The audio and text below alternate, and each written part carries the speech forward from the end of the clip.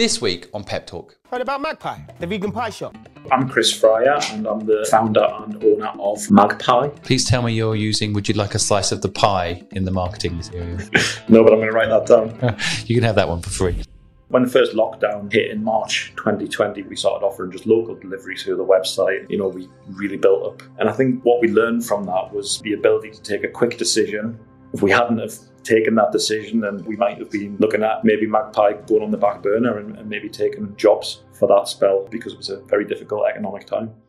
Our mission is to help 10 million people start and grow a business.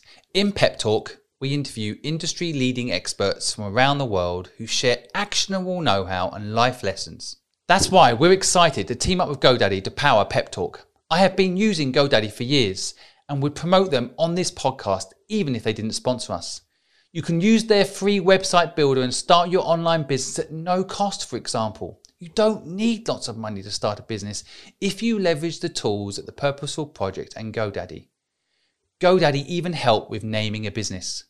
Check out the links in the podcast notes below to connect to GoDaddy tools.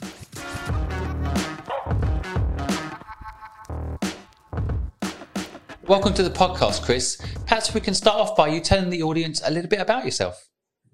Hi, so I'm Chris Fryer and I'm the founder and owner of Magpie, a company producing fully vegan pies, which I founded together with my wife about 2.5 years ago now. And yeah, we're looking to grow. We've grown considerably already and we're looking to grow even more over the coming years. So we're going to talk today about not only how you built this business and what you've learned, but perhaps how people can thrive and adapt in difficult times. And I feel, and I know you feel the same way, that the difficult times aren't behind us yet. People still need to be adapting and innovating. So I'd like to get into that a little bit and your learnings on how to adapt and thrive in these difficult times. But before we get into that, perhaps you could tell the audience how you started this business. What was the beginning? It was a bit of a career change really for myself and my wife. I was, for about 15 years prior to Magpie, I was actually a computer science teacher. And my wife was a medical secretary. And we've been through, some issues in our personal life with family bereavements, and we were just both ready for an absolutely clean start. We gave it a bit of thought and spotted a gap initially in the local market. We weren't even thinking about national or anything more than just our local area for some quality vegan street food options. When we were out and about on weekends at local events and markets, we were struggling to find, the same sort of classic comfort foods or exciting street foods which were available to non-vegans, and we thought it was a real gap. It sounded like fun, and we decided to launch Magpie as initially serving pie and mash from a converted street food trailer, and that's where we started. And things have changed along the way over the last 2.5 years due to some circumstances in our control and some out of our control. And was it a very quick transition from, say, being a teacher to starting the business, or did you plan a lot of it out? How did that switch happen? Initially, I went part-time. So it would have been, a bit of a cliff edge going from full-time professional job into something which I really had no experience or knowledge of. So it would have been a bit of a cliff edge. So initially, I dropped my teaching hours to like about 3 days a week. I used the extra time not to go out and start trading, but to plan, to develop products, to research, to refurbish a horse box trailer to make it suitable to sell the pie and mash that we were planning out of. So there was a transition period of around a year before we even sold one pie. It took us 9 or 10 months to get to that point. Wow, 9 or 10 months to sell your first pie. I guess exactly. The lemonade stand image of an entrepreneur is perhaps a little bit wrong. You don't just put up a box in the street and start selling it. I guess there's probably a lot of regulations and rules you have to follow as well, right?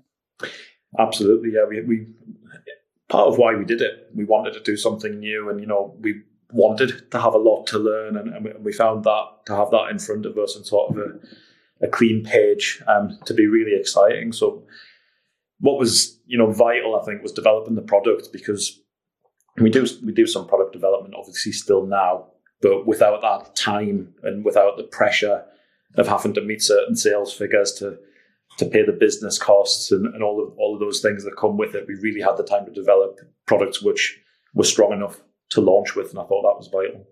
Now, I know you've been working on a crowdfunding campaign. I'd like to talk about that in a minute as well and just understand how you prep for a crowdfunding campaign and what's involved. But just finishing off the starting of the business, because I always think for a lot of our listeners to understand how to get going, I love this insight, the 9-10 months of planning and having the idea, I guess, going part-time initially and then of course quitting. But structurally in the business, how did you fund it? Did you fund it from your savings? Did you raise investment at that point? Or how did you do it? We funded it initially from some savings. Obviously, we weren't talking about putting not even tens of thousands in. We tried to keep costs down. And the biggest thing that you can put in, I think, is your time and some hard work into it. And initially, like for around the first year, you don't really see much back from that. You think I'm putting a large amount of hours, large amount of hard work into this, and you've got to sort of have that vision to see that at some point, which you might have that fully planned, or you might not, but you've got to have the vision that at some point that work will turn into something. And so, crowdfunding. How did you decide what platform to go with, and tell us what you've learned in that process? Well, the reason why we looked at crowdfunding, so we're in our sort of third year now. So we've had steady growth. We've had but pretty much 100% growth year on year. So we're in a small production unit, and we've reached a point where it'll be difficult to grow the turnover much more, especially with what we do making pies and the level up on the equipment that we've got. So the sort of the next stage of equipment that we would need to produce bigger volumes, you're getting into, quite highly priced industrial level equipment. So the options were look for maybe an individual investor. And we felt that maybe if we gave some equity to an individual investor, one person coming in and investing quite a lot, that they would potentially then want quite a lot of say, maybe a lot of influence, and they might want to have things done in their own way. Whereas crowdfunding, maybe 100 people, 200 people looking at the business, seeing promise and seeing that they could get a return on a smaller investment, allow us to continue to develop in the way that we see that we'd want to. Then maybe the next stage further down the line, once we've upped production and got the turnover up, is then to look for bigger investors who can take it to the next stage, which will require a whole other layer of expertise. Yeah, it makes total sense. Again, I don't want the listeners to miss this point, which I think is crucial, that sometimes in the need to raise money for businesses like yours, which can be huge capital requirements for a business like yours, that actually getting your customers as your almost your investors creates almost some loyalty, community, and that community can help you grow, right? Yeah, we've built up a community, quite a large community of customers. We have, I think, being a vegan business gets people's passion up who are into that, and they'll approach us and they'll want to talk about our business, and they'll say what their ideas might be for how we could grow it. And you can always take that. So we're hoping when we do launch the crowdfunding campaign that some of those people will be interested in investing and getting on board in a more formal way. And technically, how do you build a community? Technically, how are you doing it? Is it via emails? Is it via events? I think it's a combination of those things. I think in the early days for us, certainly the first year to year and a half, it was social media. So the classic social media platforms that people use, Instagram, Facebook, Twitter, is where we initially started to build a following, certainly in the local area. Once the pandemic set in and we switched from, being a local company, and we transitioned quite quickly to having a website and becoming a more national company, we then looked at building up a mailing list, a contact list, which quite quickly grew. So people who just registered an interest on the website, people who bought, and we've now got multiple channels. And then further down the line, I started looking at platforms like LinkedIn, as well as the more wide social media platforms, and we feel it's important to have a presence on all of those platforms rather than just narrowly focusing and saying we're going to be an Instagram business. Or I think it's good to have a presence on all of them as well as your own mailing list. And did you do things like hashtag vegans and then click through to other people talking about vegan related subjects and comment and engage? Absolutely. Like I say, because it's an area which people can get passionate about. We've noticed the last year the environmentalism and sustainability aspects are feeding a lot more. There's a lot of crossover and into the vegan world. Getting involved in campaigns. We're a palm oil free company, so we've been involved a lot in talking to people about that online and offline, and all these things help to raise awareness of what we do and how it can feed into those agendas. Now, which crowdfunding platform did you launch on? Now, when we broadcast this podcast, it might be your crowdfunding campaign has launched, so we'll put the links down below so people can support, contribute, and also see what happened. So, but what platform did you decide to go for, and why? We're still in the stages of choosing. So there are a number of platforms which all have different strengths and weaknesses, and we're in the final processes now. I think within the next few weeks we'll have chosen a platform yet, but it's not straightforward. Like I say, you've got to fully consider the pros, cons of each platform and which one would be more suitable for your business, because different businesses, might prefer different platforms depending on their needs. Well, yeah, exactly. You've got platforms like Kickstarter, for example, which people can literally buy your product in advance. You don't need to give up equity. And then you've got platforms like Seedrs or Crowdcube, where you're actually selling equity in your business. Yeah. And so, are those the decisions you're trying to make now? Is that we are? I think we're going to go down. We are going to go down the road of selling equity. So it's the two we're mainly looking at are Seedrs and Crowdcube. So I think it's which one we go down. We're in the final. Along with, we've taken on some consultancy because we think it's such a big step. It's important to get some outside advice on it. So along with the consultants that we're working with, that's the decision that we're about to make. Yeah. I do like also Kickstarter type models because you don't have to sell equity, and those people can become your customers. They buy your product in advance, right? And I think for a niche like vegan products, that could work quite well as well. But it's not something you considered. Do you think equity is the right decision for you at this stage? Yeah, I think the stage we're at, I think maybe if we were at an earlier stage, or if we were sort of pre-launch, pre-revenue, maybe we would have looked at Kickstarter more. I think the stage we're at, what we want to get from a crowdfunder is we want to be able to build capacity in the business to grow a lot. We want to be able to get to the next stage, but we also want the capacity already built in to get to the stage beyond that, in terms of what we invest in the production unit and in the sales and in the logistics. One of the difficult things, I think, from a equity crowdfunding perspective that people face is you go to these platforms perhaps assuming that they're going to bring all the investors to the table, but in fact you need to go to the table often with a lead investor or two, right? Yeah, exactly. That's one of the things we've been speaking about, is how to market this investment and what sort of budget, what sort of tactics that we're going to use to market the crowdfunder.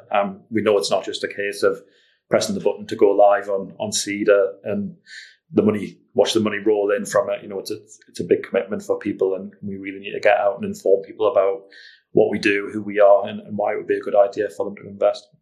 Please tell me you're using "would you like a slice of the pie" in the marketing material. No, but I'm going to write that down. You can have that one for free. I just want to take a moment to thank our sponsor, Tailor Brands, for supporting this podcast and entrepreneurs. Tailor Brands are aligned with our mission to help you start and grow a business, and already empower millions of customers around the world to kickstart their business. With their AI-driven one-stop shop for aspiring small business owners, with everything you need to jumpstart your business, such as a logo maker, business mailbox, online and physical business cards, printed merchandise, social media tools, and so much more. To find out more about Tailor Brands and how they can help you, click the link below and get 40% off your first order using the code PEP. Now, let's get back to the podcast. Now, I think the adapting and thriving in difficult economic times is a really interesting subject that a lot of people do feel. And you mentioned just a moment ago about, I guess, your pivot into the online world. How do you see your sort of business being future-proofed? What's your strategy around innovating in these uncertain times? So when when the first lockdown hit in March 2020, what we did really well, I'd registered a domain prior to that, but I hadn't built a website despite my background as a computer science teacher. So, as soon as it became clear what was going to happen we didn't know how long, but we knew what was going to happen pretty much at the end of March. Built a website. We started offering just local deliveries through the website. And over the next year, we really built up. It was a new business, really, compared to the street food business we'd initially planned. And I think what we learned from that was that flexibility and the confidence and the ability to take a quick decision. And you might not always get it right. You've got to be prepared that sometimes, and we've done this, that it might be a mistake, but making a quick decision, getting into a gap in the market or an opportunity in the market was vital. And we did that. And if we hadn't have taken that decision and had the confidence to go forward with it, we might have been looking at maybe Magpie going on the back burner and maybe taking jobs for that spell rather than building it up, because it was a very difficult economic time. Well, thank you for not doing that and pushing through and innovating. Was it difficult to build a website? I mean, you mentioned there, you're an arts and science teacher. It didn't jump in my mind that would necessarily give you the ability to build an e-commerce site. Is this something you learned on the spot? How did you figure out how to do that? I registered a domain with GoDaddy, and the first point was I logged into that. I noticed that they had a free trial of a website, an e-commerce shop builder, and I started playing around with it. And within about half a day, I'd built what I thought was a pretty professional looking website. And the e-commerce side of it, which I know from my experience as a computer science teacher, can take a while to build and a while to get right. It was all provided. So within half a day, I built something that I thought was going to work. We gave it a bit of testing ourselves, and within a week we'd started taking orders. And did you have to change the whole delivery logistics? I mean, suddenly perhaps you need motorbikes, right? You need a delivery system. How did you handle that bit? Initially I was out doing deliveries, which during that first lockdown was a bit of a dream, really, because there was barely anything on the roads. As things progressed, we found that maybe that wasn't a good model, doing local deliveries and doing it ourselves. And I remember I had family members helping to deliver the pies as well. As the traffic came back onto the roads, we moved away from that and back into events and getting into wholesale business, more business to business transactions to avoid those logistical problems, because you can use other platforms, or we could have hired a delivery driver, but it wasn't the model that we wanted to go down. We didn't think necessarily for what we do, selling baked goods, that would have been a good model. So what suited us at one point within a few months didn't suit us. So it's about having the flexibility. I think what we did well was remain adaptable, remain flexible, and be prepared to try things. I think it's really fascinating. A lot of people would have got trapped into that local manual delivery system, and especially if you said you enjoyed it. And you're actually seeing your customers, aren't you? You're actually connecting to your customers in the real world and having an interaction with them. Did you tell them when you were making deliveries that you were the founder? Or did you just act like a delivery driver? Acted like a delivery driver, yeah. But like I say, especially during those which were really tough times for everyone. And when you look back now, and it was nice to be able to bring people something nice to their door and see their smiles and have a little chat. And some people might not have had much social contact at all due to what was going on. There's actually some famous TikTokers, for example, who have made their whole business about their hand delivering products, and they film it all. And that's actually made people want to buy from them even more. They're higher value items, but I actually do rate that whole direct contact with your customer piece. But I also think it's very smart what you did, where you analysed it and said, well, let's go more the B2B route, right, where you have partners that will do that fulfillment for you. Exactly. And so was that like trade show type things? How did you get into the B2B side? Mainly, we started off mainly like local farmers markets, vegan events. So being part of the vegan business community, we're invited, and we can find vegan festivals, not just in the area where we're based, but all around the country. There's a sort of a bit of a ready-made vegan audience there to buy our products. As times progressed and I think veganism's gone a lot more mainstream, and I think we've moved away from the specialist vegan events back into more mainstream events, because I think people are a lot more open to trying our products than even they were 2 or 3 years ago, which seems a short time, but things have changed a lot. Well, the editor of this podcast is a vegan, and we researched you before we did the podcast, and he's a big fan of your product. So it's you're clearly reaching that demographic, and I think that that's creating almost like a tribe. This is something I think people can learn from. Now, of course, it perhaps is easier when you're focused on something like a vegan niche, but I think generally it's a really good strategy to have a very clear focus and know who your customer is and niche down in the way that you have. Have you found any challenges with that? I mean, of course, that community equally could quickly turn on you if you make a mistake, right? So, but how have you felt about that side of it? We felt we're based in Newcastle, and at times it feels like I think it's changing. Even in the last 6 months, I think we've noticed a massive change. But at times it's felt like there's only a limited number of vegan customers in the area, and that's one of the reasons that we started doing some national postal delivery, is to reach out across the country. But yeah, I think especially when we started out, or even about a year ago, it felt like in the local area, reasonably small city Newcastle, and that there was only a limited amount of vegans, and there was only so many places you could go to sell them. But I think that's changing, and like I say, what we did to combat that was cast the net across the whole country and go into a national delivery model, which we still do now. I also found it interesting when reading your different products, how you've done this blend, I guess, of like vegan steak and ale, and chicken, leek, and bacon pies. And so I always remember Oatly, the brand, one of my favorite brands, have got themselves a little bit into trouble because it looked like a milk carton, and the EU told them they had to change it, and they fought back. But I guess blending what is a real world meat product into the title of your vegan products is what's the strategy there? Is that to make people feel like they're still having that? But surely the whole point of being a vegan is you don't want that. Exactly. Just because somebody has chosen to become vegan, or even if somebody's just chosen to maybe become a little bit more plant-based, and they might still eat some meat products, they might still eat dairy products. A lot of people are doing things like meat-free Mondays, or they're just aiming to cut down on meat products. And we thought initially, when we started out as a street food company, the aim was to provide sort of comfort food. So a nice pie with some mashed potato, with some gravy. Because we found, as long-standing vegans ourselves, that was something missing from the market. These sort of classic dishes, which can take you back to your youth. They can take you back to family meals that you had many years ago, or just food that you used to enjoy. And it seems a shame just because you want to go more plant-based or become vegetarian or vegan that you would miss out, and you would have to change completely and think, I can never have a steak and ale pie again, or I can never have a chicken leek bacon pie again.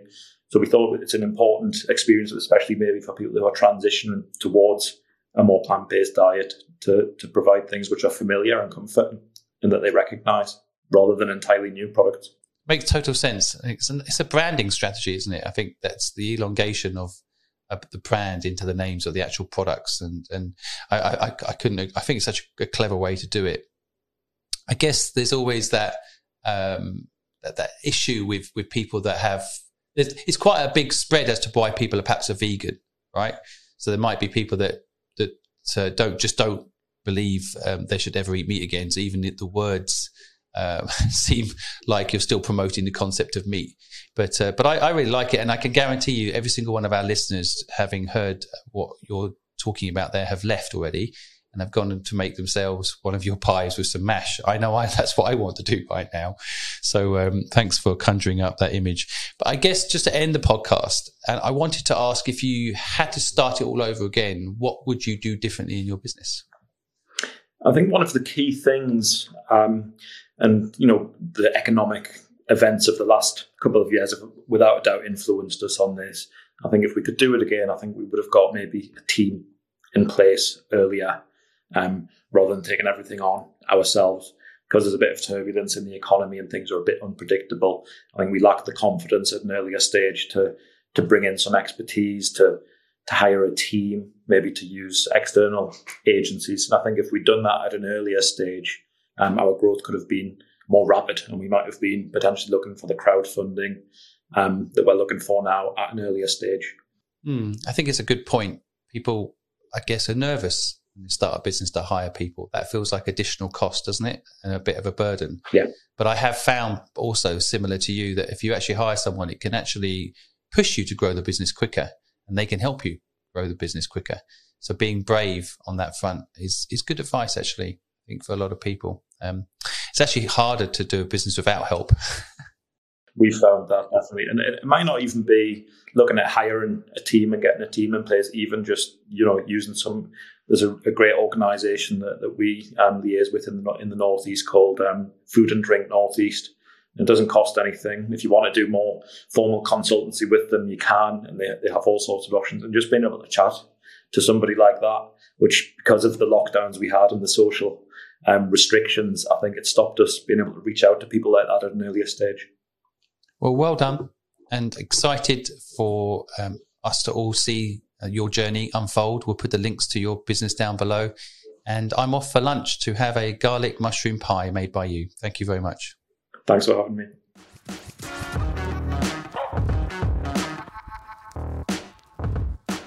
Thank you for listening to our podcast today, and I hope you got value from it. Please feel free to follow us on any of our social media channels, and if you have any questions about business, ask us. We will help you.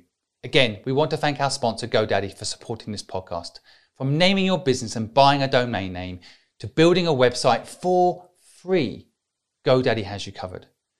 GoDaddy provides us entrepreneurs with all the help and tools we need to grow a business online. You're not alone, entrepreneurs. See you in the next one.